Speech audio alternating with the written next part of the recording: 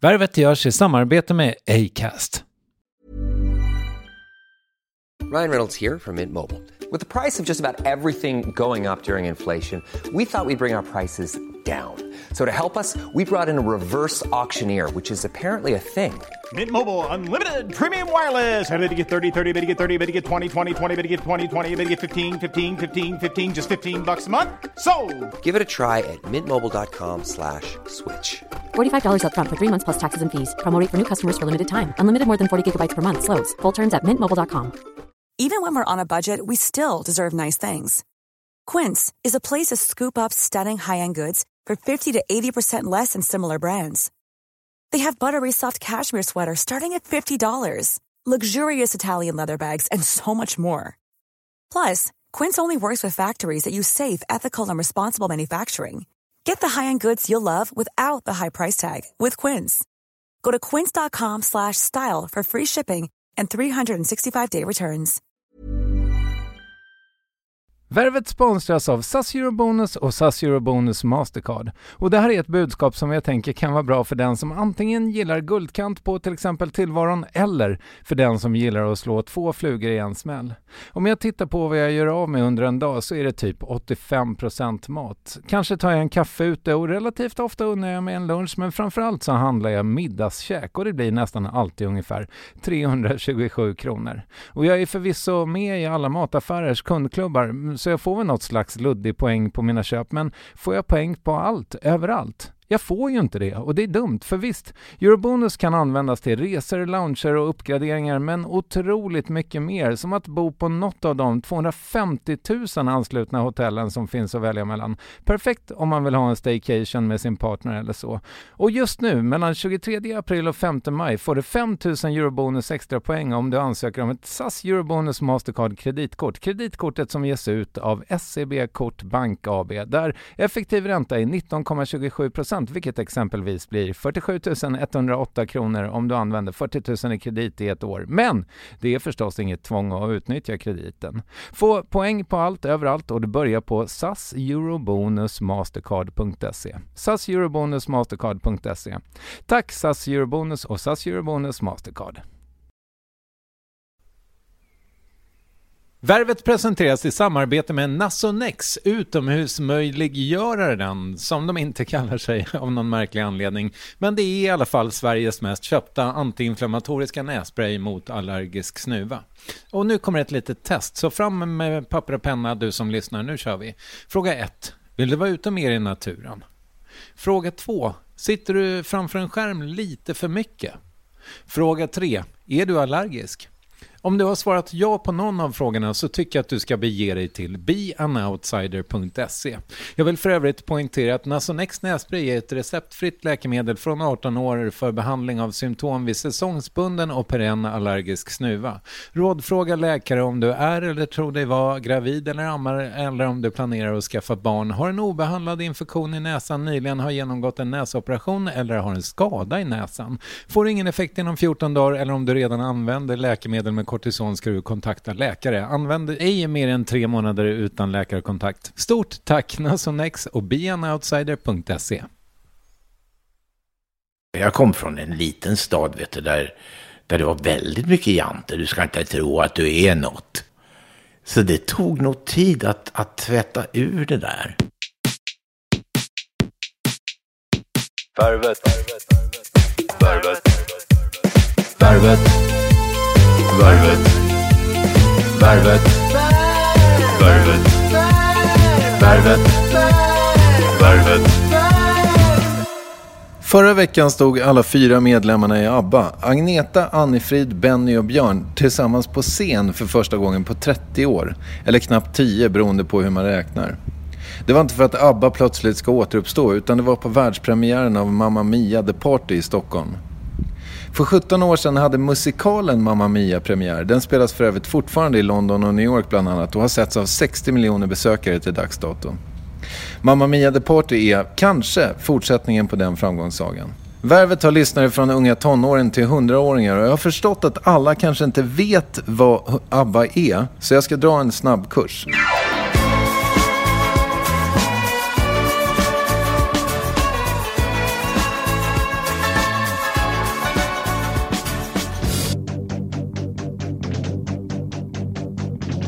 Popgruppen ABBA bildades 1972 och bestod av 2 gifta par, Benny Andersson och Anni-Frid Lyngstad, även kallad Frida, och Agneta Fältskog och dagens gäst i Värvet, Björn Ulvaeus. 1974 slog bandet igenom på riktigt med låten Waterloo i Eurovisions schlagerfestivalen, och under återstoden av deras gemensamma karriär var bandet en internationell superangelägenhet. De gjorde utsålda arenaspelningar i stora delar av världen och sålde enormt många skivor. Idag sägs siffran vara över 400 miljoner sålda plattor. Paren i bandet skilde sig så småningom. 1981 gavs den sista skivan ut, och sedan dess har de aldrig uppträtt ihop på en scen, trots att det har gått rykten om att bandmedlemmarna för ett par år sedan erbjöds $1 miljard för att återförenas. Men de 2 männen i bandet, Björn och Benny, har fortsatt jobba ihop, främst med musikaler som Chess, Kristina från Duvemåla och Mamma Mia. Den kanske mest drivna av de 4 är Björn. Han har engagerat sig i allt från affärsprojekt och fastigheter till ABBA-museet på Djurgården i Stockholm och Humanisterna. Vi kommer till dem. Och även hunnit skriva låttexter åt sagda Benny. Efter att ha gjort min research så kände jag att det jag ville veta om Björn är nuet, kanske snarare än dået, och varför? Ja, det får ni höra strax. Jag heter Kristoffer Triumf, det här är Värvet avsnitt 212, och jag kunde inte vara med på Mamma Mia The Party-premiären för jag är i Sydafrika med SOS Barnbyar. Det är också därför ljudet är lite annorlunda här där jag står utanför Johannesburg. Mer om det efter det här samtalet med Björn Ulvaeus, inspelat i januari 2016 i Vällingby. Nu kör vi!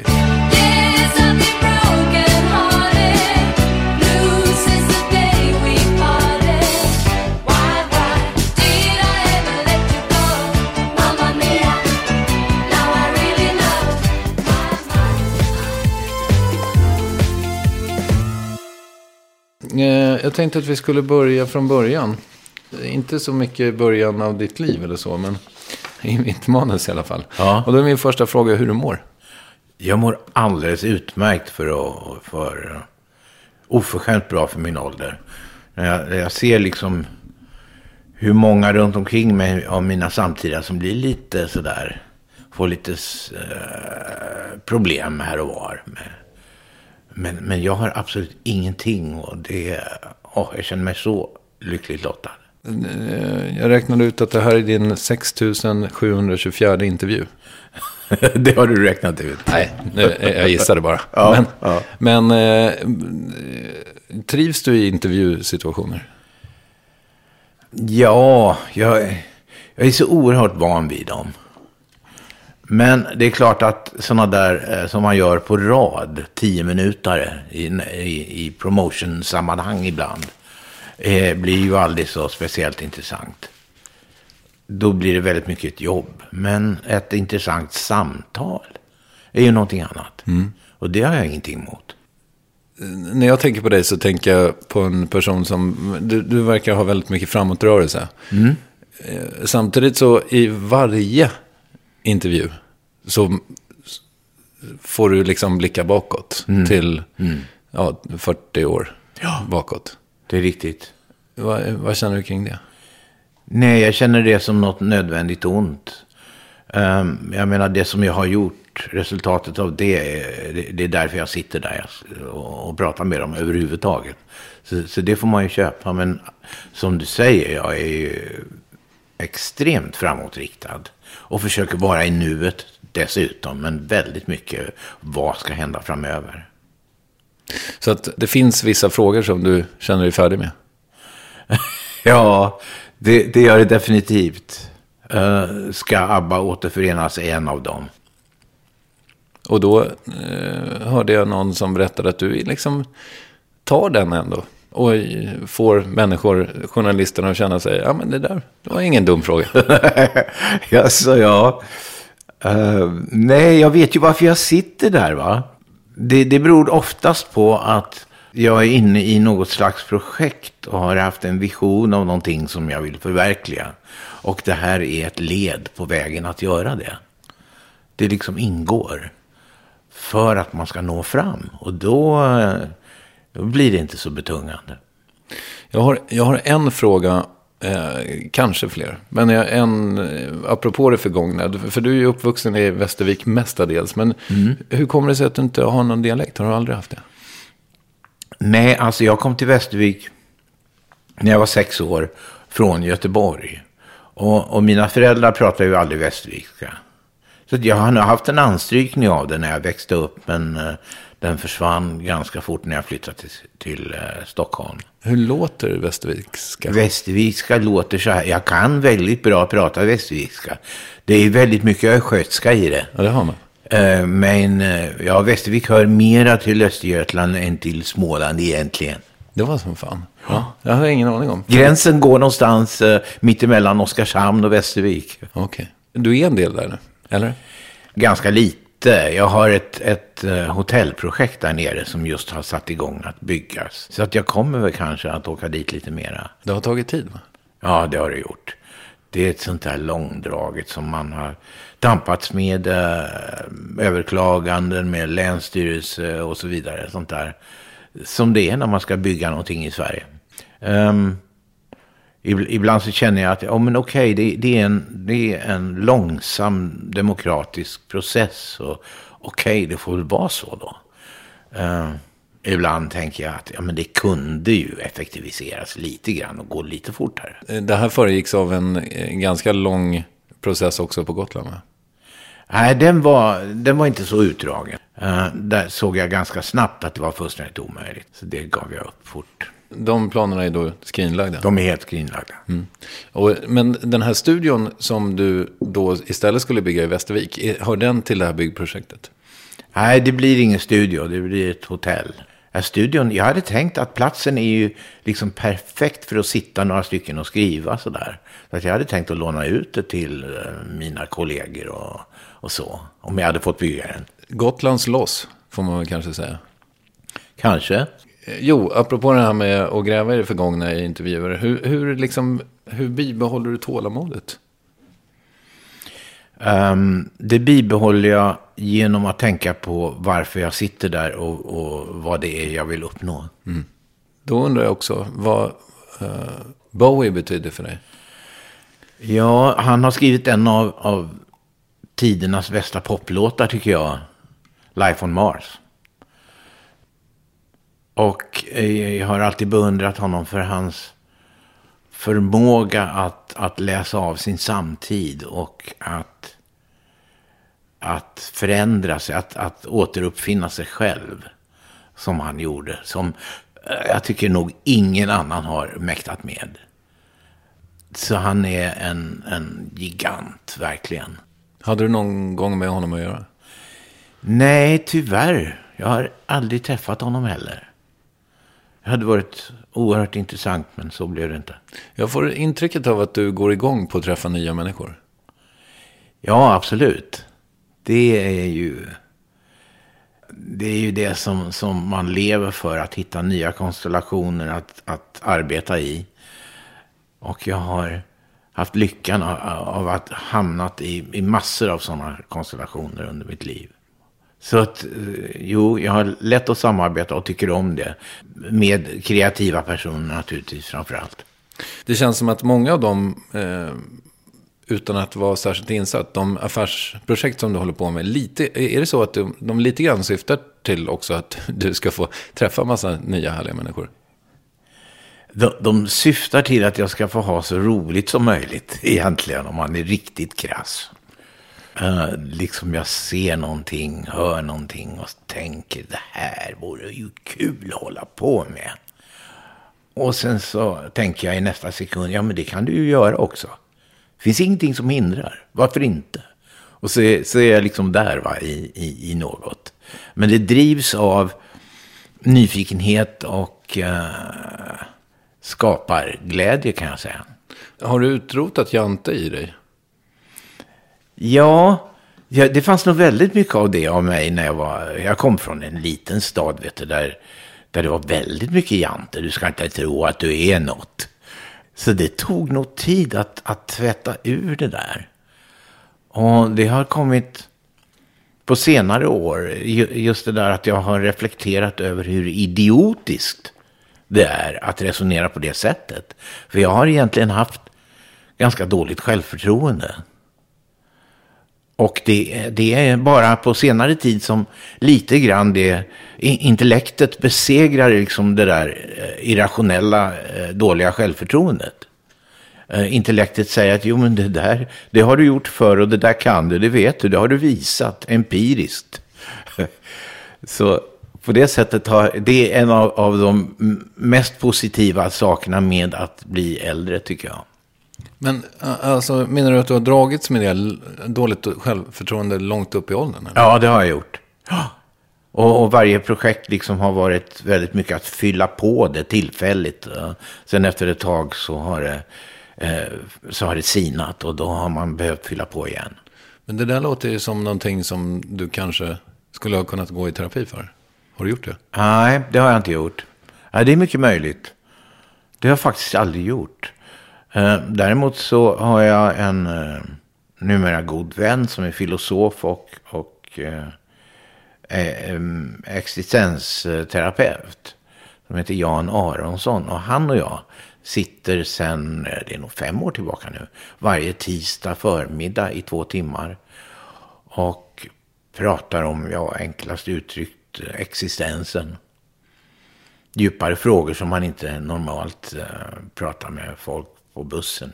Men nu är inte jag någon människa på en buss, men så att då kanske du kan ge mig något exempel på en sån fråga som jag diskuterar. Nej, alltså det är ju liksom livets mening och döden och Gud och sådana frågor. Döden känns det ju som att du har pratat om det i flera andra intervjuer, att du har haft dina problem med... Ja, med döden, ja. Ja. Fast är ni kontanta nu? Ja, alltså jag finner paradoxalt nog någon slags tröst i att efter jag dör så befinner jag mig i ingenting på precis samma sätt som innan jag föddes. Och att där finns ingen som kan ångra, det finns inget subjekt, ingen som kan sakna, ingenting sånt. Så det finns inget att vara rädd för. Är det inte det som är själva grejen med att dö? Alltså, är det inte det man är rädd för? Att man inte ska existera? Det var därför jag sa paradoxalt. Ja. Jag känner, det är en slags tröst i det att veta att man släcks ut helt och hållet.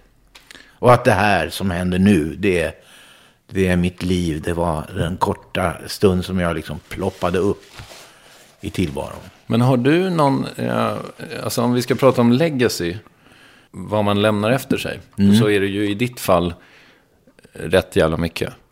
Du har ju gjort avtryck. Ja, okej. Har du någon tillfredsställelse i det? Tillfredsställelsen ligger i att jag kan göra det jag gör just nu. Jag brukar alltid tänka så att jag är väldigt onostalgisk.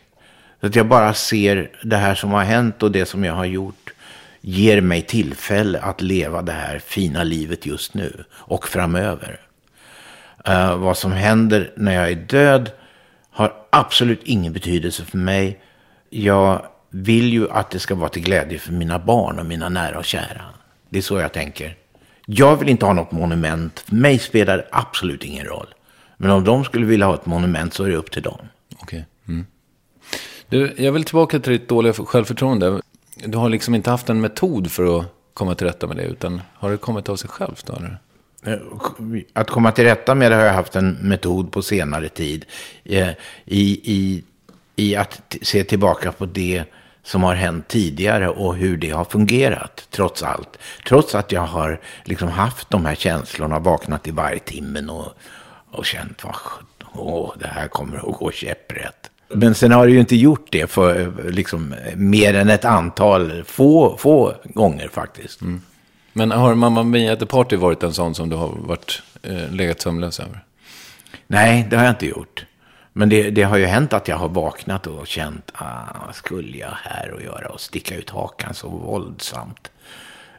Men är det så jävla våldsamt som du sticker ut hakan?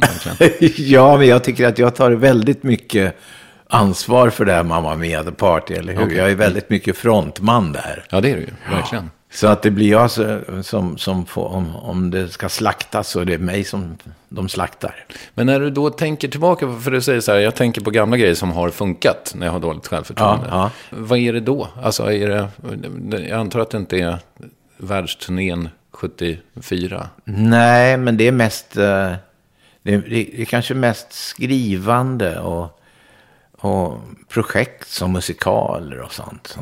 När man har gått igenom det och man har fått erfarenhet och sett att det har fungerat och man vet vad man ska undvika och sådär, så är det ju lättare att rå på det dåliga självförtroendet.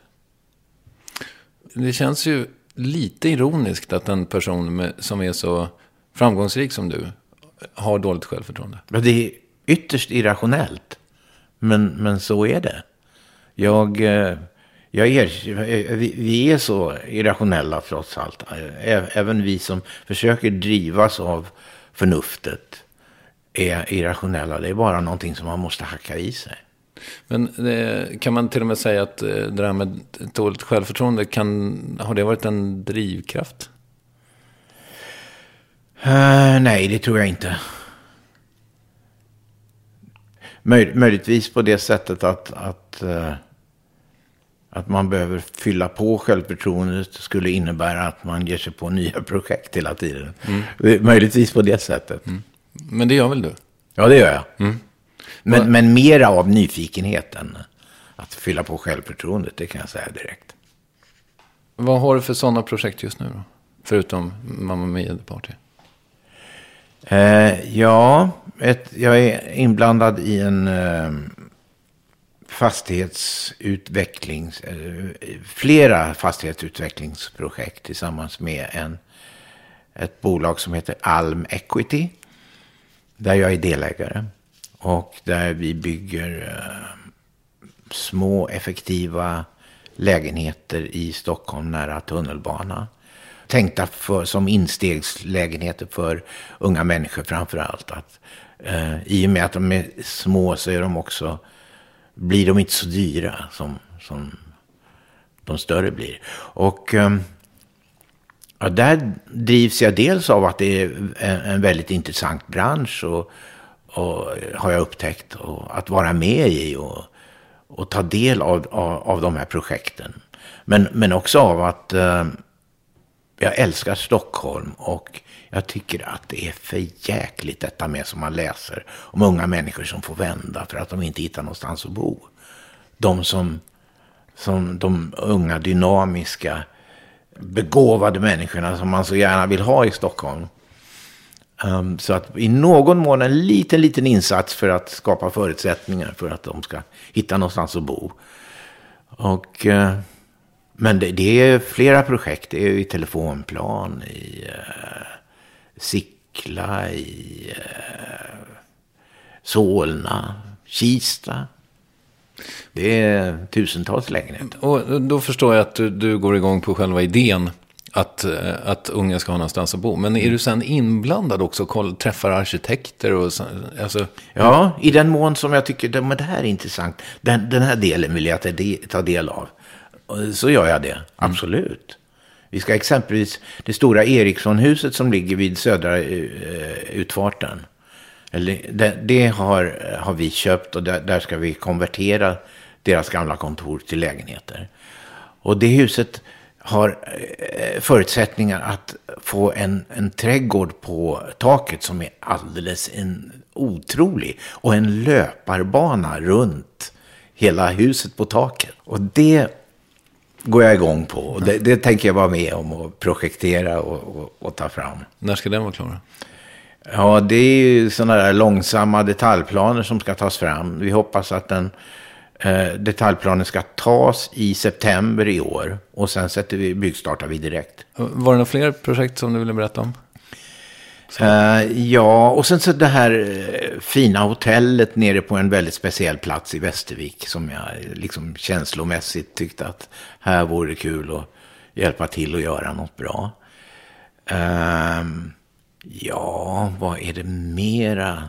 Sen är jag en startup, en tech-startup som är väldigt kul, som är inom musikbranschen. ett redskap för låtskrivare som heter Oddly. Just det. Det är så att nu för tiden så skriver man inte låtar riktigt som Benny och jag gjorde, liksom instängda i ett litet rum. Utan någon sitter i Stockholm och skriver någonting och så tänker han det här skulle kunna fyllas på bra av den där grabben som sitter i Tokyo. Och så till slut så kanske det är 10 man på en låt som inte har kommit överens om riktigt vad var och en har gjort och hur stor del de ska ha. Det är ett stort problem i branschen idag. Det ligger alltså massor med pengar som inte kan betalas ut till dessa låtskrivare för att man inte vet exakt. Det är för att det är konflikter. Och det här är ett redskap som ska råda bot på det. Som jag är engagerad i. Och vi har en ganska kul grej som vi gör varje år på hotellet i Abade Museum på Djurgården. Där låter vi 40-45 låtskrivare från hela världen ta över hotellet som har 40 rum under 3 dagar. Och där har vi inrett vissa rum som små studios. Och i alla rum kan man sitta och skriva i olika kombinationer. Man kanske hittar någon från något annat land som man pratar med och säger, ska du och jag försöka? Sitter man där och är jättekreativ dygnet runt i 3 dagar. Och man går ner och äter i restaurangen och så vidare och så vidare. Och detta sponsrar då Oddly och Stockholms stad faktiskt. Okej. Mm. Och förra året så kom det faktiskt 3 låtar ut av det där som var med i Eurovisionssammanhang. 2 i finalen. Wow. Ja, så det är rätt häftigt. Och det är unga, oprövade människor då som kommer. Jag har hört rykten om att du tassar runt där i kulisserna. Ja, första året var jag där och minglade med dem när de kom. I år kommer jag att vara bortrest, men jag ska slutparty tänkte jag vara på. Se vad de har kommit upp med. Mm. Ja, det var faktiskt, jag vet inte om du minns det, men för ungefär 25 minuter sedan så pratade jag om att det känns som att vissa sådana där projekt sätter du igång för att få hålla dig ajour på något sätt. Ja, precis. Och det är ju stimulerande, naturligtvis, att omge sig av numera alltid yngre kreativa förmågor. Har du några äldre kreativa förmågor, kompisar? Ja, Benny. men annars så konstaterar jag ideligen att alla omkring mig är yngre. Hur känns det då? Ibland kan det kännas lite ensamt faktiskt. Men för det mesta så känner jag mig som en av dem när man med hull och hår går in för någonting och alla jobbar för någonting, så blir man liksom, man tänker inte så mycket på ålder, tror jag. Det verkar inte som de tänker heller så mycket på det. Efter ett tag, i början kanske, men inte efter ett tag. Du har ju uppenbarligen nyfikenheten kvar. Ja, definitivt. Och jag fasar för den dagen när jag vaknar upp och inte är nyfiken alltså. Det vore förskräckligt. Ser du det hos jämnåriga kompisar? Ja, det tror jag nog. Alltså jag har ju kompisar. Jo, några av dem har nog gått i pension riktigt ordentligt. Sådana som jag har känt genom åren. Fast den är ju full fart på också. Men du är ingen mata ankor från en bänk typen riktigt eller? Nej, det blir inte så. Det är ju så fantastiskt detta med att ha liksom resurserna att kunna genomföra någonting som man ser framför sig. Och veta att erfarenheten, kreativiteten och de ekonomiska resurserna finns där. Det finns egentligen ingenting som hindrar mig från att göra det här. Det är nästan oemotståndligt alltså. Vad är det som lockar med att skriva musikal? Det är hela proceduren.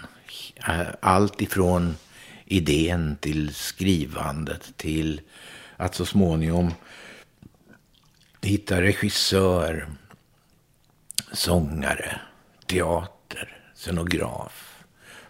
Sätta ihop allt det där.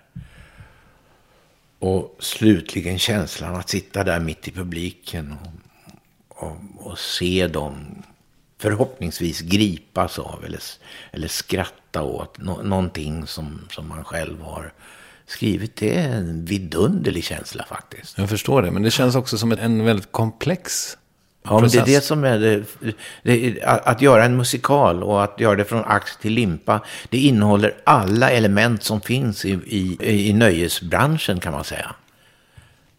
Där finns allt. Drama, dans, musik, sång, you name it. Allt finns där. Och det är det? Det är det som lockar. Jag förstår det.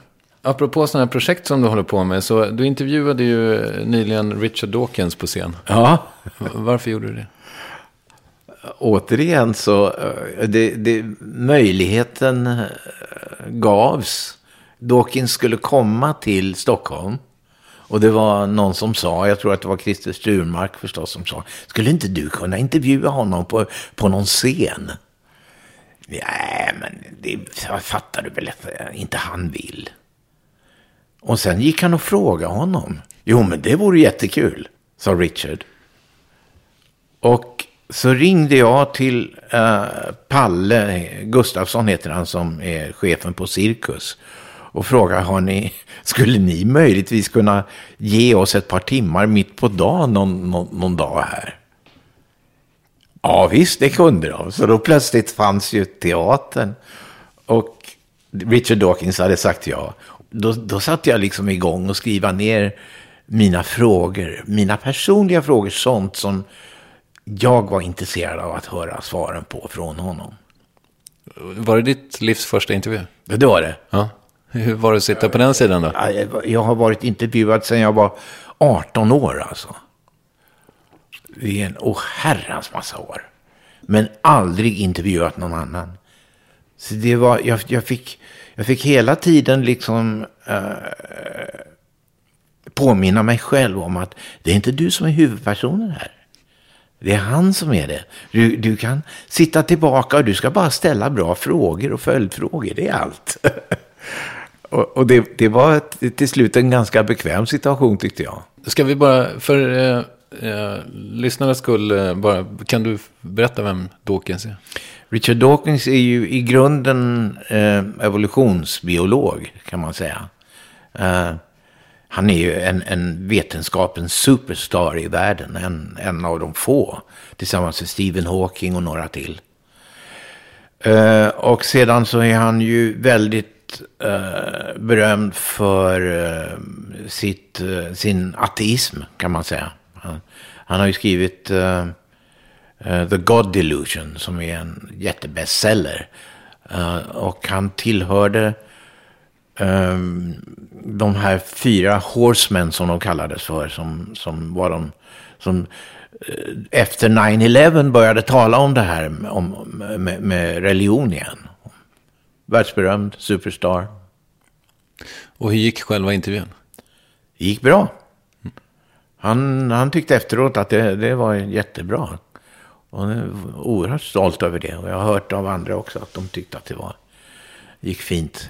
Jag tror att det ska sändas på Kunskapskanalen kanske. Jag vet att tv spelar in. Jag tycker ofta att när man intervjuar så är ju mitt problem är ju att hålla fokus. Ja. Var du bra på det? Jag hade ju noggrant uppskrivna frågor och följdfrågor också, beroende på vad han skulle svara. Och sen hade jag disponerat det så att hälften av timmen skulle jag ägna åt vetenskap och andra hälften åt religion. Jag tittade på klockan och höll liksom, nej, jag tyckte nog att jag var ganska fokuserad. Hur menar du att hur kommer man ur fokus då? Jag ska inte säga att det har hänt nu, men det kanske är något strul med tekniken, eller man har alltså så det är någonting annat som händer runt omkring. Eller att man har någon i örat som pratar med en eller så. Ja, nej, men det hade inte jag, så jag hade ingenting. Nej, jag förstår. Jag var onåbar när jag satt där ute och kunde fråga honom precis om vad som helst. Och hade Richard Dawkins alldeles för mig själv i en hel timme. Vilken var den bästa frågan du ställde då? Oj, det skulle egentligen han svarat på. Nej, det går inte. Jag kan inte komma på någon som var bättre än någon annan egentligen. Kan du komma ihåg någon fråga du ställde? Ja, vi pratade exempelvis om islam och problemen med att religionen tycks påverka våra liv mycket, mycket mera plötsligt på ett sätt som vi aldrig hade anat före 9/11. I Europa trodde vi att vi var sekulära, liberala stater och det var ingenting som kunde ändra på det. Och så plötsligt så händer någonting där med religionens återtåg, kan man säga, på något sätt. Det talar vi om. En skrämmande utveckling, tycker du? Ja, den är skrämmande. Jag tycker att upplysningen och framåt, liksom den utvecklingen som har skett mot ett sekulärt, liberalt samhälle, demokratiskt samhälle, det är verkligen någonting att slå vakt om. Och nu ska inte jag liksom säga att religionen har trängt in på något sådär dramatiskt sätt i Europa. Det har den ju inte, naturligtvis. Men det gäller att vara på sin vakt. Och efter 9/11, det var då som jag försökte... Var ska man vara med? I vilket sammanhang ska man vara med? Som är där man står på barrikaderna verkligen och försvarar det sekulära samhället. Och det var då som jag gick med i Humanisterna. Kan du hisspitcha Humanisterna för oss som inte är med? Ja, vi tror att människan styr sitt eget öde. Och att vi har vår korta liv här på jorden och ska göra det bästa av det. Och att tills dess man kan visa på att det verkligen finns övernaturliga varelser, så föredrar vi att leva som om de inte funnits. Ungefär så. Humanisterna gillar vetenskap, right? Du har ju byggt hela din karriär på någonting som ändå är liksom gut feeling. Det går inte att ta på. Det går inte att ta på vad en bra poplåt är. Nej, exakt. Hur fan får du ihop det där? Nej, men humanisterna gillar humaniora också. Man kan uppskatta skönheten i ett konstverk eller vad som helst precis lika mycket utan att tro på Gud. Det är absolut en jättevan föreställning att inte det skulle gå att para ihop. Så är det absolut inte. Och jag, som du säger, alltså skriva låtar och sånt där bygger ju väldigt mycket på intuition och att i många fall lita på sin intuition och låta den få fritt spelrum tillsammans med intellektet. Men jag menar, jag älskar Beethoven och jag tycker att det finns någonting överjordiskt vackert i många av symfonierna. Men tills dess någon visar det så lever jag som om inte Gud funnits i alla fall. Men jag tänker mig, för att det känns som att den där magkänsla-grejen som du ändå har, du är handelsresande lite grann i magkänsla, kan man väl säga, eller har varit. Ja. Är du likadan när du gör affärer, att det är så här, fan nu måste jag se kvartalsrapporten och marknadsundersökningen och... Jag har ju folk som gör det lite grann åt mig, som liksom läser noga det där. Men jag skulle ju aldrig drömma om att bara gå på gut feeling när det gäller sånt. Utan nej, det måste vara några fakta också med i spelet. Men gut feelingen är i initialskedet att lockas att vara med i ett projekt. Det är ju känsla. Men sen när man tränger djupare in i det så måste man nog titta noggrant på siffror och annat.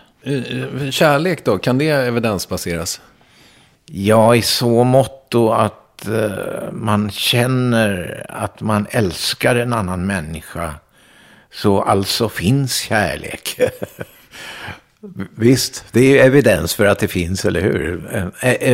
Om en subjektiv evidens. Och jag antar att det kan vara på samma sätt med en känsla av att Gud finns. Att subjektivt kan man inom sig känna, men det är sant. Han finns, jag känner det. Och det är jättebra. Förmodligen så kan man nog säga att jag gratulerar en sån människa, för det kanske är väldigt skönt att känna så. Men det är inte, en del av oss har inte den förmågan. Nej, men jag vet att du till exempel har varit ute i debatt mot religiösa friskolor och sådär. Så du tycker inte, om du ändå vill gratulera personen som har en gudstro, vore det inte vettigt då att de får hålla på med sina skolor? Nej, men det är ju inte, det liksom gäller ju inte generellt, va. Skolan måste ju baseras på förnuft och vetenskap, därför att det är på det torget där vi gemensamt vistas. De av oss som känner att Gud finns, det är ju en privat sak. Det har inte med skolan att göra. Annat än att man ska naturligtvis läsa och lära sig vad de olika religionerna går ut på. Men det är en annan sak.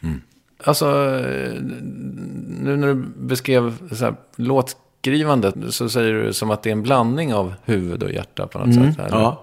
Vad gör huvudet då? Huvudet skärskådar det som hjärtat tar fram, kan man säga. Enkelt uttryckt. Det vill säga, det dyker upp någonting någonstans ifrån. En känsla, några ord, en mening. Och det kan finnas något väldigt bra i det, och det måste man ta på allvar. Men intellektet måste ju vara med och titta på det. Och också godkänna det och säga, det här är inte så dumt. Det här spinner vi vidare på. Eller att nej, men det här är bara ett hugskott som inte leder någon vart. Här har du 7 stick i rad som är helt olika. Ja, då får man väl spara något. Ja. Man kan spara sånt som är bra också, som inte passar just i stunden. Jobbar du så? Har du massa oanvända? Absolut.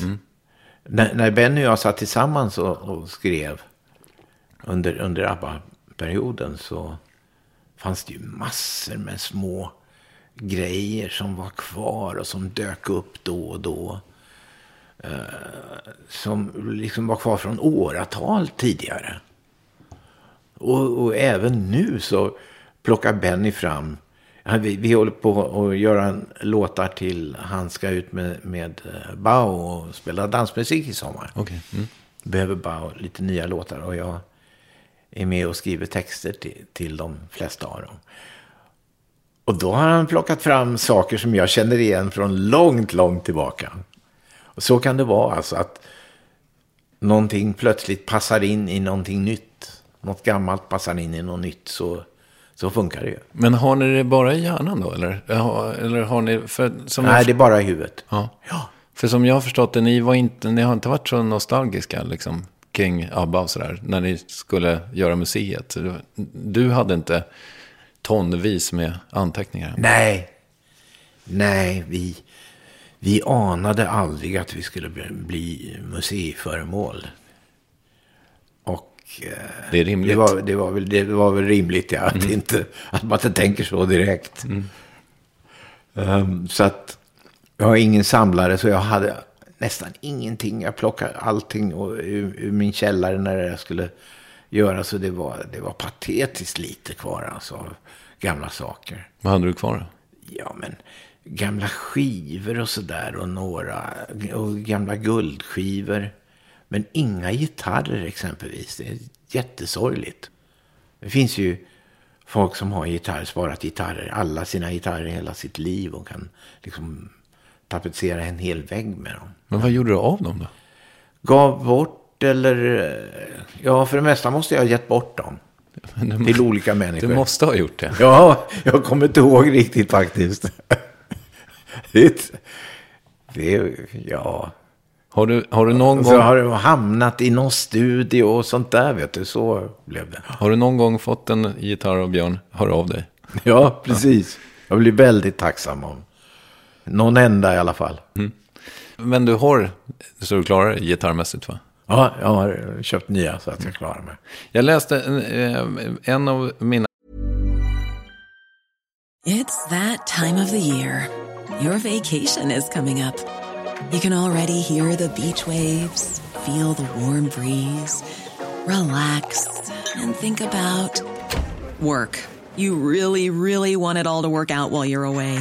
Monday.com gives you and the team that peace of mind. When all work is on one platform and everyone's in sync, things just flow. Wherever you are, tap the banner to go to Monday.com. There's never been a faster or easier way to start your weight loss journey than with PlushCare. PlushCare accepts most insurance plans and gives you online access to board-certified physicians who can prescribe FDA-approved weight loss medications like Wegovy and Zepbound for those who qualify. Take charge of your health and speak with a board-certified physician about a weight loss plan that's right for you. Get started today at plushcare.com/weightloss. That's plushcare.com/weightloss. plushcare.com/weightloss. Hey, it's Paige DeSorbo from Giggly Squad. High quality fashion without the price tag. Say hello to Quince. I'm snagging high-end essentials like cozy cashmere sweaters, sleek leather jackets, fine jewelry, and so much more. With Quince being 50 to 80% less than similar brands. And they partner with factories that prioritize safe, ethical, and responsible manufacturing. I love that. Luxury quality within reach. Go to quince.com/style to get free shipping and 365-day returns on your next order. Quince.com/style. Originellt nog, en av de saker som jag gör när jag ska intervjua någon är att jag läser på lite på Wikipedia. Ja, jag märker det. Ja. Till exempel så står det ju där att, och nu var du lite inne på det, att när ni skriver till Bauhaus så är det du som gör texterna. Och det låter på Wikipedia som att det fanns liksom ett före och ett efter när ni började dela upp det så. Ja, det stämmer. Hur kom ni fram till det? Från och med Kristina från Duvemåla var det. Som jag kommer ihåg det nu, så hade det varit fullständigt omöjligt att sitta tillsammans på det sättet. Benny har ju alltid varit liksom den musikaliska motorn. Och den som har kommit med absolut allra flesta musikaliska idéerna. Men vi har på något sätt funkat ihop och satt ihop låtarna. Och då har liksom, vi har suttit i samma rum. Men Kristina från Duvemåla, det var ett så gigantiskt projekt. Så att vi både kände att vi ville, och det var också nödvändigt, tror jag, att dela upp det. Och jag hade mer och mer blivit ordman med åren. Så det föll sig helt naturligt att koncentrera sig helt och hållet på textbiten. Och är det så du vill ha det fortfarande? Ja, så funkar vi fortfarande. Absolut. Men du då, när du, nu kanske du i och för sig mest jobbar med Benny, men när du inte gör det? Ja, men jag skriver några texter till någon då och då. Men väldigt lite. Det har mest blivit Benny för att han är bäst. Vad fint. Men du komponerar inte själv för byrålådan? Nej, det gör jag inte. Det tog slut. Ja, varför det? Ja, jag vet inte. Det föll sig naturligt att jag ägnar mig mera åt... Från början var jag liksom bara intresserad av musik. Både Benny och jag. Och texterna var ju någonting som man var tvungen att skriva för att ha något att sjunga. Men så, med åren så märkte jag att men jag kan ju säga någonting. Det här är ju jättekul och intressant. Så blev det mer och mer så. På ett fullständigt naturligt sätt att jag övergick till att skriva texter. Du är bra på det. Tack. Lite då, en liten tillbakablick. Men en person som finns fortfarande i din värld, det är ju Görel Hanser. Ja, verkligen, allra högsta grad. Vad betyder hon för dig? Ja, hon betyder ju så mycket, för hon knyter ihop oss på något sätt. Både Benny och jag och oss alla fyra. Görel var Stickans från början så började hon väl som Stickans sekreterare. Okej. Och sen tog hon en större och större roll. Och när jag bodde i England mellan 1984 och 90.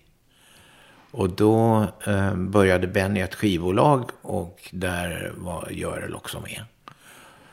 Men under alla år har vi hållit kontakten, och hon liksom knyter ihop Benny och mig när vi ska göra någonting, och framförallt när det gäller att hålla kontakten med Frida och Agneta, när det gäller liksom folk som undrar, får vi använda en låt till det, får vi göra det och det, så är vi ju liksom alla 4 inblandade och har åsikter, och då är Görel den som är knutpunkten för det. Och jobbar hon heltid med er fortfarande? Nej, hon jobbar med andra också. Okej. Mm. Och hon har ju, när vi gjorde Kristina från Duvemåla i Stockholm förra perioden, så var hon producent också. Så hon har ju hållit på med det mesta som där vi har varit inblandade, så har också Görel varit inblandad på något sätt. Lite av en doldis. Ja, hon har aldrig velat kliva fram så där. Tror jag inte, men nej, hon har i varje fall inte gjort det. Vad finns det för andra viktiga människor runt omkring det? Min fru Lena, mina barn, Anna, Emma, Christian och Linda, och mina barnbarn naturligtvis, de närmaste. Och sen finns det viktiga personer i affärssammanhang, i olika projekt. Så det finns många viktiga personer omkring mig, och jag har verkligen privilegiet av att ha hittat och lojala, ärliga människor som det är kul att jobba med. Jag tror vi kommer återkomma till det, liksom hur ditt jobb ser ut. Men jag har några så här allmänna frågor kvar. Får du vara i fred när du är ute och rör dig? Absolut. Får det? Ja. I ärlighetens ska jag säga att jag vet inte riktigt när folk känner igen mig eller inte. Jag har dålig pejl på det. Och jag tycker att framförallt stockholmare är så oerhört diskreta. Man går omkring fullständigt obehindrat, och jag bestämde mig en gång för länge sedan att det där skulle aldrig få hindra mig från att leva ett helt normalt liv, eller leva precis som jag ville. Det var aldrig något snack om att jag skulle låta det liksom hindra mig någonstans. Har du aldrig gjort det heller? Nej, det har väl hänt några gånger under Abbas värsta år då under 70-talet att det har varit har blivit lite sådär konstigt någonstans. Man har varit i någon affär och plötsligt har folk liksom anstormat, och hur tar jag mig ur det här, och jag har inte haft någon med mig och så vidare. Men ytterst sällan. Och aldrig i Stockholm. Agneta och jag liksom gick omkring med och handlade i snabbköpet med vår vagn, och det fanns naturligtvis inte en människa där som inte visste vilka vi var, men som sagt var det ingen som störde oss. Och så är det än idag. Och så är det än idag. Det är jätteskönt. Men som sagt var, jag vet inte om folk känner igen mig eller inte. Jag har ingen aning om. Alltså för min nästa fråga var ifall det finns platser i världen där du får känna dig anonym. Men då är det till exempel Djursholm då, eller? Ja, det kanske är en liten annan känsla när man går någonstans där man absolut vet att ingen vet vem man är. För det vet man ju inte i Stockholm eller London eller New York. Nej, visst. Men kanske om man går omkring i Bangkok. Ja, det finns ju massa turister då förstås. Nej, jag vet inte. Jag funderar aldrig ens på det. Vad skönt. Ja. Finns det projekt eller verk sådär som du ångrar? Ja. Jo, visst gör det. Ett kommer jag att tänka på direkt som är det värsta som är i alla fall mitt professionella liv som har hänt. Och det var när vi blev övertalade till att göra Chess i New York på Broadway. Och alla turer och bekymmer och den slutliga nedsablingen av New York Times och nedläggningen efter 2 månader eller vad det var. Så vi höll väl ut så länge, men sen lägga ner alltihop.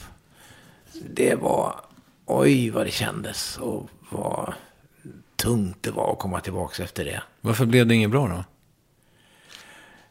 Det var väl inte så mycket att musikalen inte var bra. Det var mera att det var dålig timing. Har de sagt till mig efteråt. För vi hade ju en hit i London med den. Men inte en stor hit. Den gick i 3 år. Det låter bra i mina öron. Ja, men i New York så hade liksom inte, den var inte grundmurad sådär.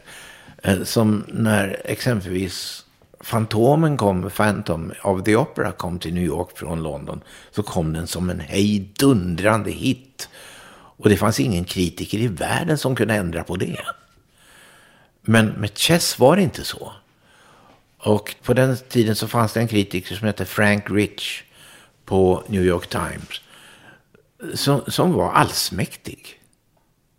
Om han sablade ner något så dog det. Det var bara så. Om det inte var sånt som han inte kunde sabla ner därför att det var så grundmurad hit som Phantom of the Opera. Men nu kom Chess efter den. Och här hade han en möjlighet att liksom riktigt visa sin makt. Eller också tyckte han så illa om den som han skrev. Men i alla fall, resultatet blev att det blev en hejdundrande fiasko. Vad gjorde det med dig då? Jag fick någon slags reaktion. Så jag vaknade mitt i natten och då hade alla andra åkt därifrån, kommer jag ihåg. Från Benny hade åkt och Tim Rice hade åkt. Så jag var ensam i New York av någon anledning. Och vaknade på natten på hotellet och hade någon slags smärta i bröstet. Jag trodde, nu får jag en hjärtinfarkt här. Så att jag ringde till producenten. Inte ambulansen? Nej, jag låg på ett hotell. Jag vet inte vad jag skulle göra. Så att jag tyckte det var enklast i alla fall att ringa till producenten. Så han skulle kunna fixa det åt mig. Och det gjorde han. Så jag åkte in på ett sjukhus där på natten. Och låg där i 3 dagar. Och de undersökte hjärtat och så vidare. Nu var det som tur var inte någon hjärtinfarkt. Men det var någon slags nervöst betingat som jag drabbades av. Men jag trodde att jag trodde att jag var nära döden. Fan. Alldeles ensam i New York. Det var vidrigt efter det där fiaskot. Och när är det här? I mitten av 80-talet någonstans? Eller? Detta är 87 någonting, 88. Har du varit på sjukan sedan dess? Det har jag varit, men jag har inga problem. Du går på regelbundna kontroller och så, eller? Ja, jag går faktiskt en gång om året. Och det är en kontroll som tar 5-6 timmar. För det är sån här magnetkamera och ultraljud och massa och undersökningar för att gå igenom allting. Liksom. De ska in i olika kroppsöppningar. Och... Ja, precis. Hela, alltihop. Full service. Ja, fullt. Men det känns ganska tryggt för de har liksom koll på det. Och sen så vet de då från år till år om det har blivit mera plack i den ådern, som den artären från huvudet ner. Är det mera plack på det stället där det var plack förra året? Ja, men nu, total koll. Och det känns väldigt bra, tycker jag. När var du på din senaste? Den var i mars förra året, så att det är snart dags igen. Och då var du i topptrim, eller? Ja, då var allting bra. Men hur är det? Har du varit rökare? Ja. Och vi rökte som korsbindare, Benny och jag, när vi... Borstbindare heter det. Ja. Om de nu röker. När vi satt och skrev i detta lilla rummet, ibland i hans källare, och det... Oj, vad osunt det var alltså. Kunde ju röka 20 var under en dag som vi satt där och jobbade. Och ännu mer. När slutade du då? Det måste ha varit någon gång på början av 90-talet. Har du klarat dig sedan dess? Ja. Inga återfall? Nej, faktiskt inte. Det har gått bra. Jag ser ju människor som har så himla svårt att sluta. Käka nikotin, tuggummi och så vidare. Men lyckligtvis så...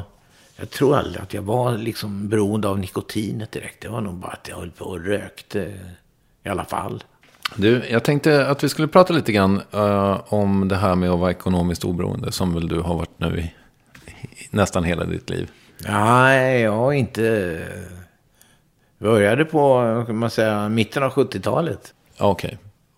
Lite drygt halva ditt liv, va? Ja. Mm. Vad har du gjort med dig?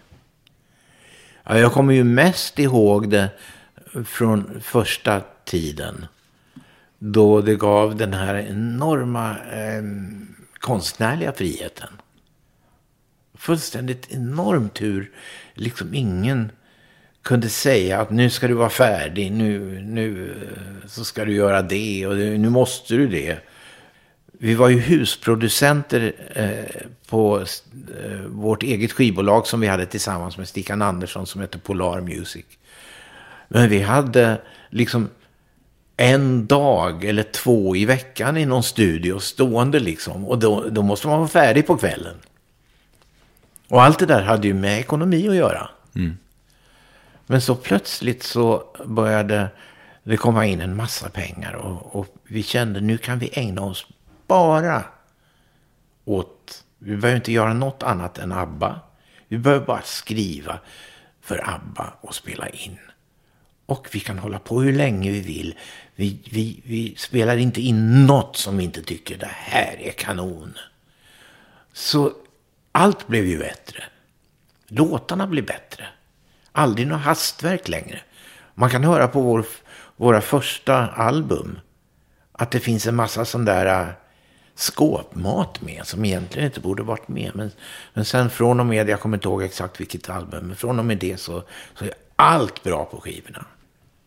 Och vi kunde bygga vår egen studio och vi kunde vara där hur länge vi ville. När man då inte längre har någon ekonomisk oro, vad är det som gör att du går upp ur sängen? Ja, det är återigen detta med nyfikenheten. Och att vara inne i ett spännande projekt. Vägen liksom är grejen. Det är det jag går upp ur sängen för. Bland annat. Men sen har jag ju min familj och allt det där runt omkring.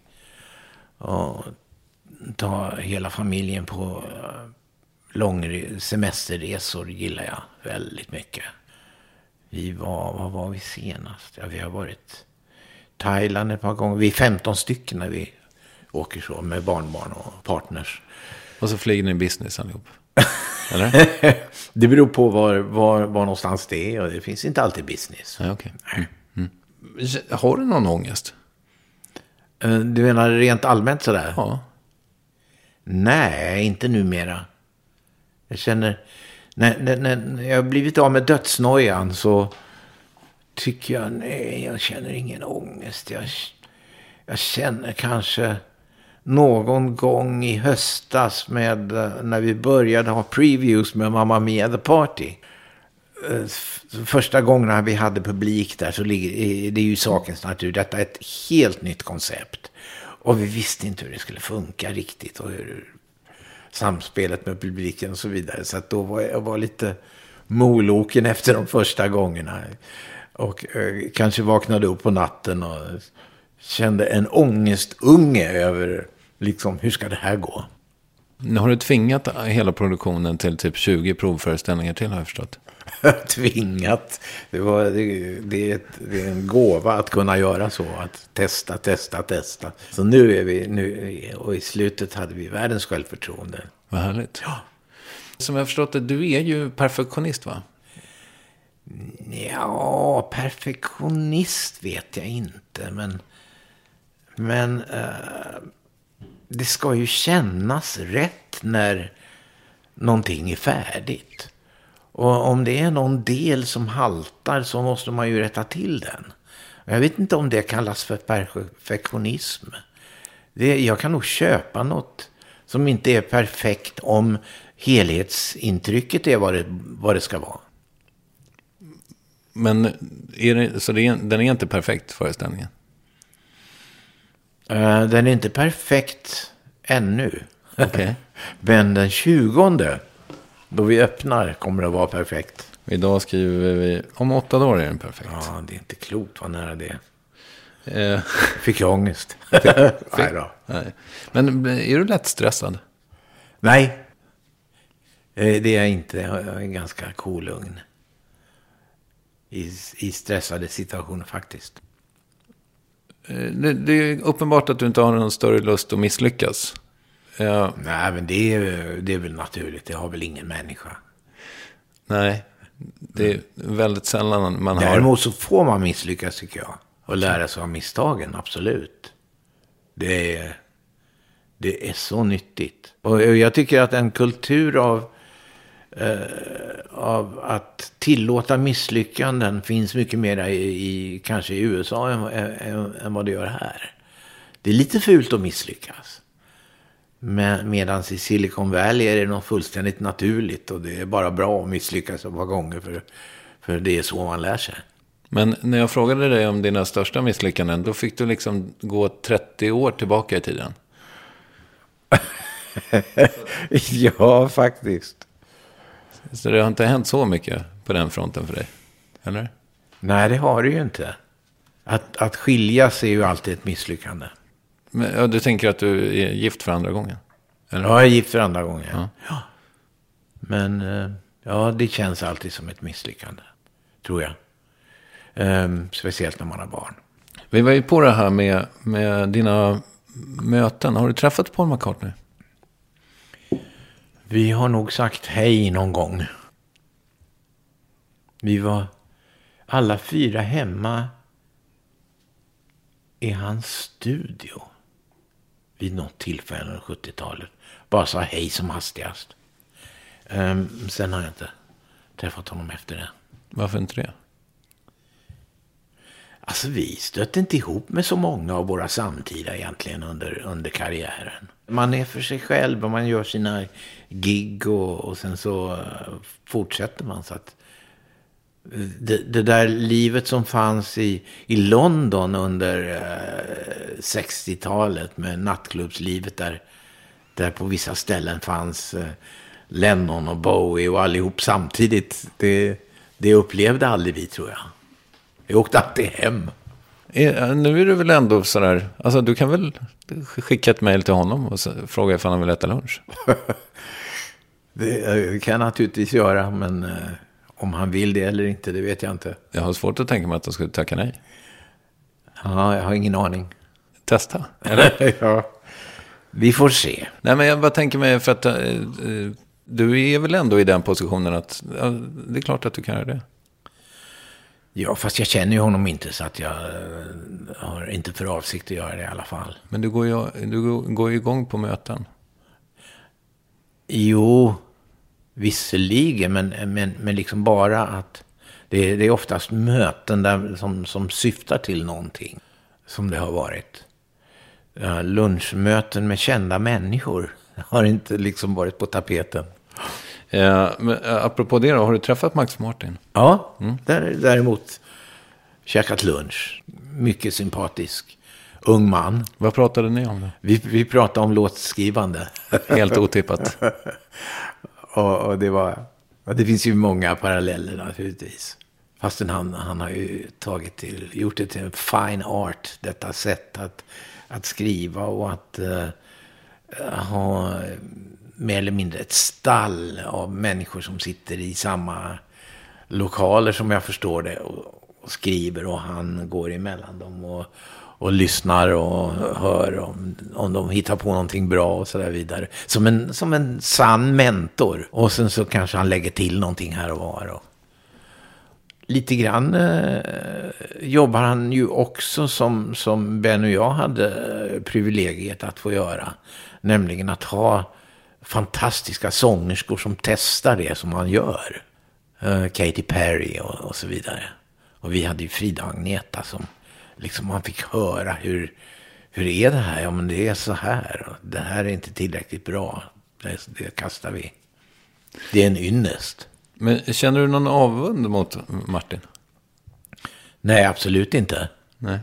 Jag har alltid tyckt att skriva popmusik framförallt är en ung mans eller kvinnas jobb. För popmusiken, man måste ha örat mot marken. Popmusiken är en del av själva pulsen i samhället.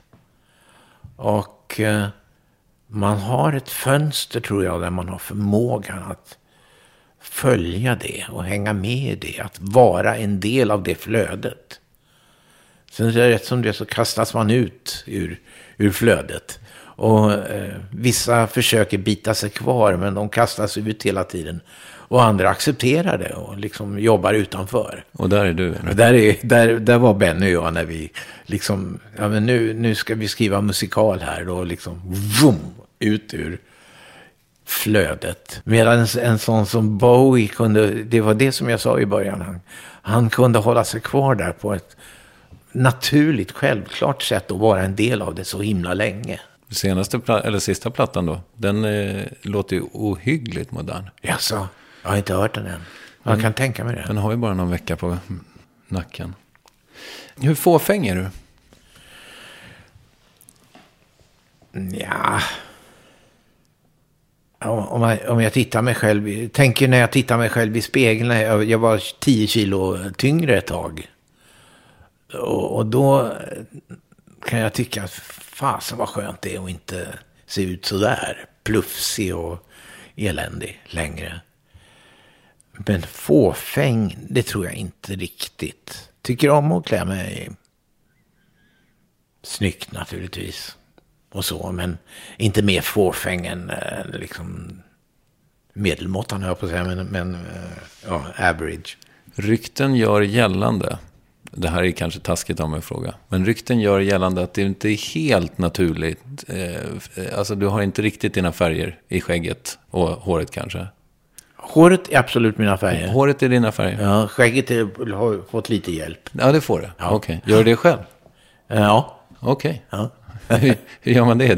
Man nuggar in det med någon sörja och sen så sköljer man ur den. Det är jätteenkelt.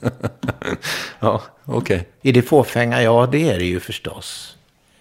Men det är lite grann också att det där med när man blir äldre och ser lite onödigt grå ut gör att man inte blir sedd. Alldeles i onödan. Det går ju så lätt att smörja in sig med det där och sen så blir man sedd. Ja, du vet, det där med att unga expediter som inte har sett att det har varit någon stått vid disken och ens, eller någon som var i affären. De ser inte liksom människor som är över 60. Och speciellt inte om de är lite grå sådär. Jag tänker på den där beiga galenskapen, den där beiga killen som bara gick runt i flera år. Ja, just det. Ingen såg honom. Nej, precis. Men du, apropå det där då, nu var det en ganska gammal referens, men håller du dig liksom ajour med vad som händer i musik och tv och filmvärlden? Inte direkt sådär. Ibland hör jag något bra. Naturligtvis på radion och så. Bra låtar. Vad lyssnar du på vad är din radiostation? Ja, jag lyssnar på P2. Okay. Klassisk. Sen så bollar jag mellan de där lugna favoriter, vinyl och några stycken till. Stannar om det är någon ballåt sådär. Och det är det ibland.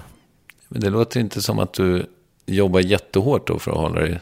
Nej, alltså på 70-talet då liksom vi abonnerade på hela Top 50 i USA och lyssnade på nästan allting som kom ut och hade liksom, vad är det som DJs har hittat på sin senaste platta? Det där är ett nytt sound, vad fan är det? Det måste vi ha och så.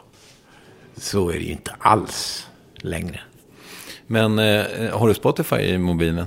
Ja. Jag ser att du har den senaste iPhone. Ja. Den stora. Den stora. Och vad snurrar i Spotify då? Spotify, jag lyssnar väldigt mycket på Beethoven. Okej, även där alltså? Ja. Symfonier, pianokonserter och andra klassiska tonsättare. Det blir mer och mer det. Lite opera. Ja, jag har fått en ny... Jag har fått upp ögonen för Maria Callas som jag aldrig har haft förut. Okay. Inspelningen är ju ingen vidare, men en fantastisk röst. Vad händer jag läste en krönika av dig där du skrev att du hade lyssnat på någon opera och plötsligt började gråta. Ja, det har du läst om. Det var länge sedan, tror jag. Jag kommer inte ihåg vad det var. Det var någon opera-aria, men det var nog Pavarotti eller något sånt. Någonting som jag inte, konstigt nog inte hade hört innan. Wow. Men händer det att du gråter en skvätt även idag till musik? Nej. Inte gråter kanske. För att det är så där enormt vackert. Men Mozart och Beethoven, ibland så händer det saker och de tar språng som gör att man tänker, hur är detta möjligt? Hur kan en människa ha liksom hittat på det här? Fullständigt ofattbart. Men du ska inte in i den där världen och komponera? Nej du. Nej. Absolut inte. Nu när jag är lite marinerad i ABBA så känns det ändå som att vissa... Det finns någon brygga i SOS va? Som skulle kunna vara från 1722.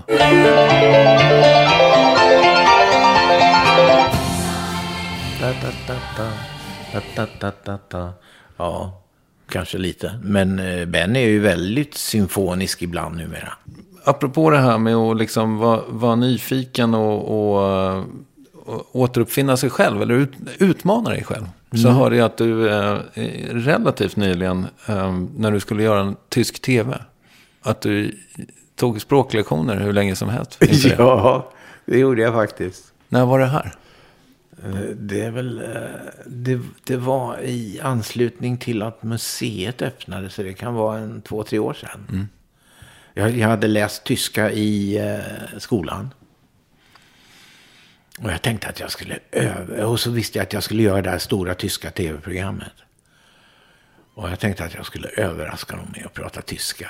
Jag tänkte att det skulle bli en ganska häftig effekt. Och så hittade jag en lärarinna, privatlärarinna som kom hem och vi satt, hon och jag pluggade och jag pratade tyska och svårt var det.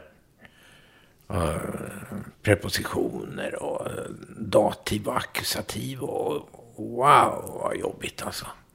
Men i alla fall jag kunde genomföra intervjun på tyska när jag kom dit till programmet. Förstod du allt vad de sa då? Nej, inte riktigt allt, men det såg ut som jag gjorde det och kunde svara någorlunda i alla fall. Det värsta är när folk börjar prata. De tror att min accent är nog inte så dum, tror jag. Så tror de att man kan prata flytande och så börjar de på forsa på liksom i världens fart. Och då är man ju inte med längre. Langsam bitte. Efter ett tag glömmer de bort det. Men hur kommer du på en sån idé? Det var bara för att det var kul. Och det var liksom kan jag återuppväcka det där språket? Jag kände att jag hade det liksom någonstans bakhuvudet. Och mycket riktigt fanns det där. Så att jag hade lite ambition på att faktiskt fördjupa mig i det efteråt. Men det blev aldrig så. Så nu har du tappat hela tyskan igen? Inte hela. Jag tror att jag skulle nog ganska fort ta tillbaks mycket av det. Avslutningsvis då, Mamma Mia The Party. Varför ville du sätta upp den? Ja, det var så här att Roine och Mats, producent och regissör, de kom till mig och ville presentera en idé. Och den var att man skulle kunna ta stämningen som är från Mamma Mia. Stämningen i slutet av musikalen speciellt och tidvis i filmen är lite partystämning sådär nästan. Och idén var att man skulle flytta över det till en restaurangsituation. Och skapa ett party. Mamma Mia-party. Det var lite löst sådär. Men jag tände på idén. Jag tyckte det var lysande för att jag fattade direkt vad de menade och jag kunde känna att det fanns någonting i det för att vi märkte Phila Lloyd var regissören för Mamma Mia, Judy Kramer producent och Katherine Johnson skrev boken. Vi märkte när vi var ute och gjorde casting att det började utveckla sig liksom efter, och detta var efter premiären då i London när vi fortsatte till Toronto, Montreal och så vidare. Att det liksom blev en slags Mamma Mia-värld där man kunde liksom vistas i den världen ett par timmar och den var så otroligt lustfylld och upplyftande och glad och härlig att vara i. Och det var det jag tänkte. Kunde man skapa en slags Mamma Mia-värld som folk får komma in i och spendera 3, 4, 5 timmar i. Det var så jag kände. Och det är precis vad vi har gjort på Tyrol. Gröna Lund har ju byggt om Tyrol. Helt och hållet. Tillsammans med vår scenograf Bengt Fröderberg.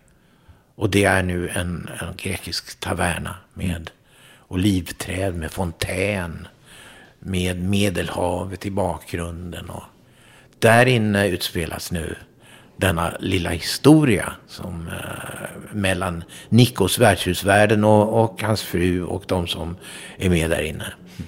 Så det är ett slags epilog, eller uppföljare, eller? Ja, alltså på ett sätt är det ju en slags uppföljare till Mamma Mia. En totalt oväntad, inte den typiska Mamma Mia 2, men det är definitivt någon slags uppföljare till Mamma Mia. Fast historien i Mamma Mia är ju inte med. Men det är den världen och det tilldrar sig i Grekland.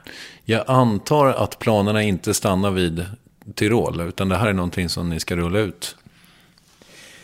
Ja, vi får ju se nu hur det tas emot den 20. Så att jag vill inte säga någonting innan dess. Det beror alldeles på vilket genomslag det får och hur det funkar. Men det är klart att det finns ju ingen anledning i världen varför det inte skulle funka på andra ställen om det gör det i Stockholm.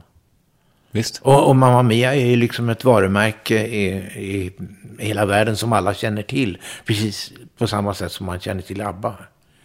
Så att det borde gå att göra på andra ställen.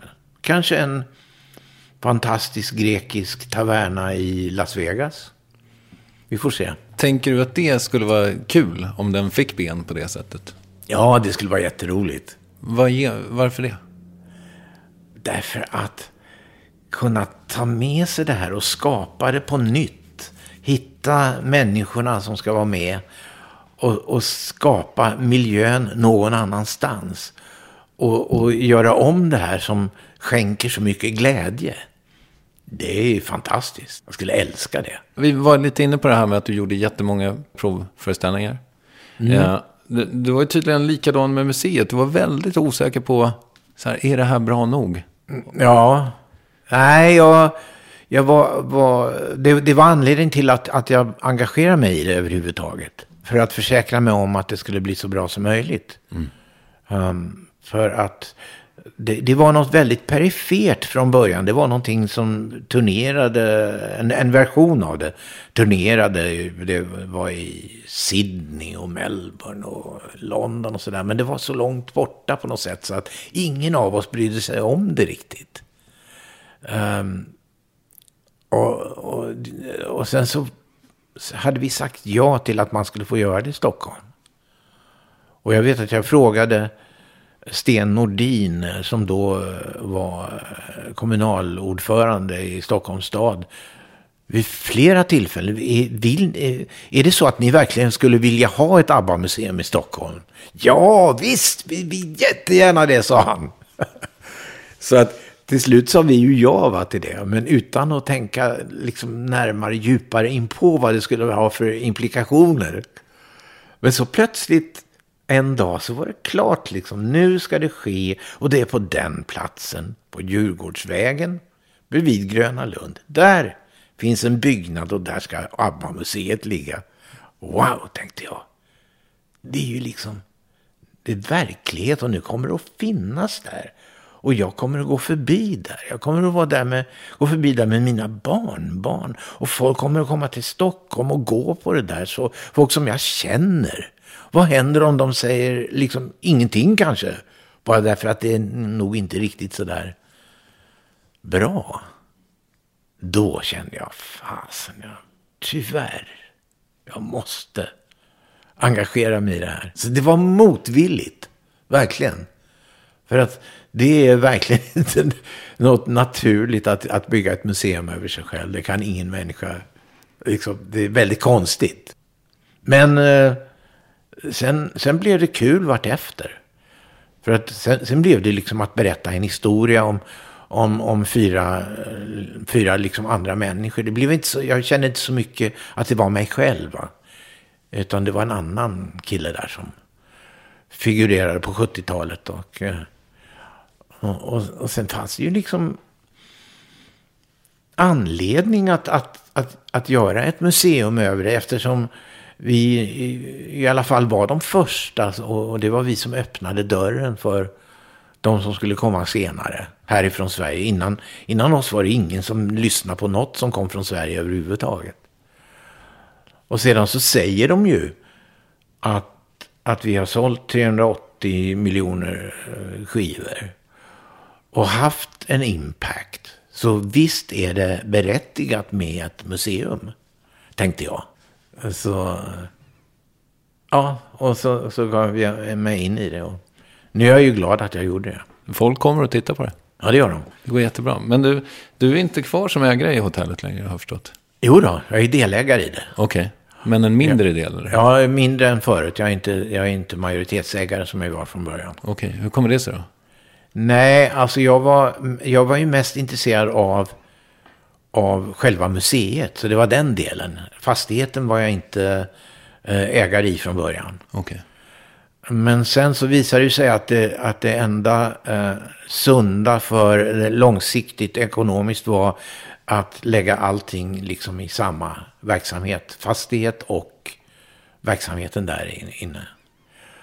Och då kom en intressent utifrån som var intresserad av detta, som heter Conny Jonsson. En fantastisk kreativ och intelligent man som tyckte att han ville hemskt gärna ha mig med i det. För han ville köpa fastigheten. Och då hängde jag med där. Och det har jag inte ångrat, för det är jätteroligt att samarbeta med honom. Jag funderar lite grann på det här med pengarna. Så här, hur mycket filantrop är du? Ja, de vanliga sakerna naturligtvis med fadderbarn och allt det där. Och sen så har jag skänkt pengar till Karolinska för forskning och till Röda Korset. Det blir då och då ingen organiserad sån filantropi. I varje fall inte än. Kanske det kommer.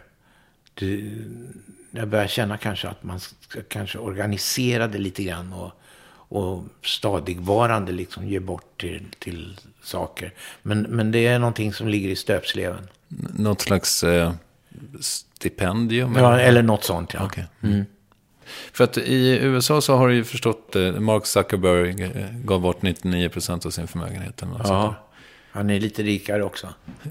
Ja, det kanske han är. Ja. Men skulle du kunna tänka dig att göra det? Att ge bort 99%. Som i hans fall så var det då ett antal miljarder kvar. Mm. Det är skillnad. Ja, det skulle det inte bli för dig, menar du? Nej, det skulle det inte. Men så svaret är nej. Men 40% kanske? Kanske så småningom, absolut.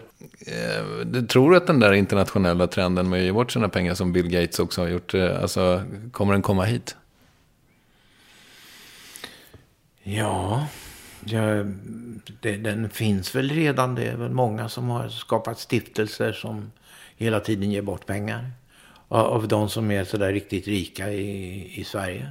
Jag tror att det händer as we speak också. Fast grejen är ju den att här av någon anledning så är det finast när man inte pratar om det.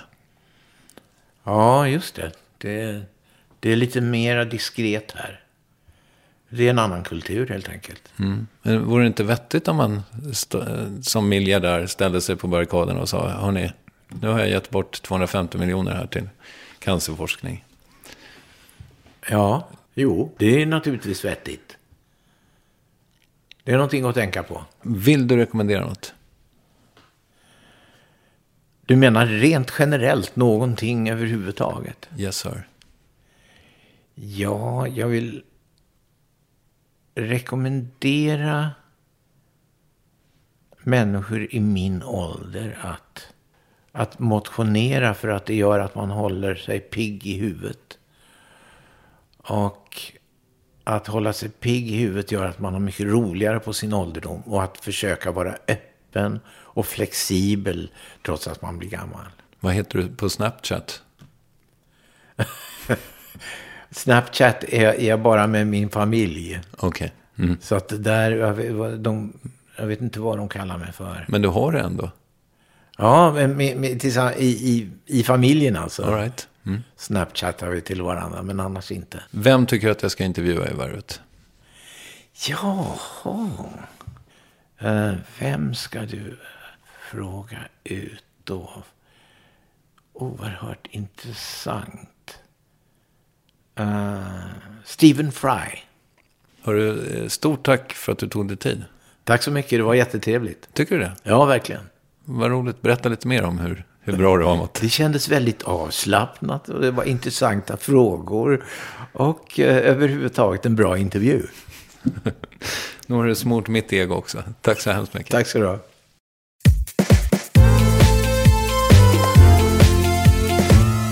Björn Ulvaeus.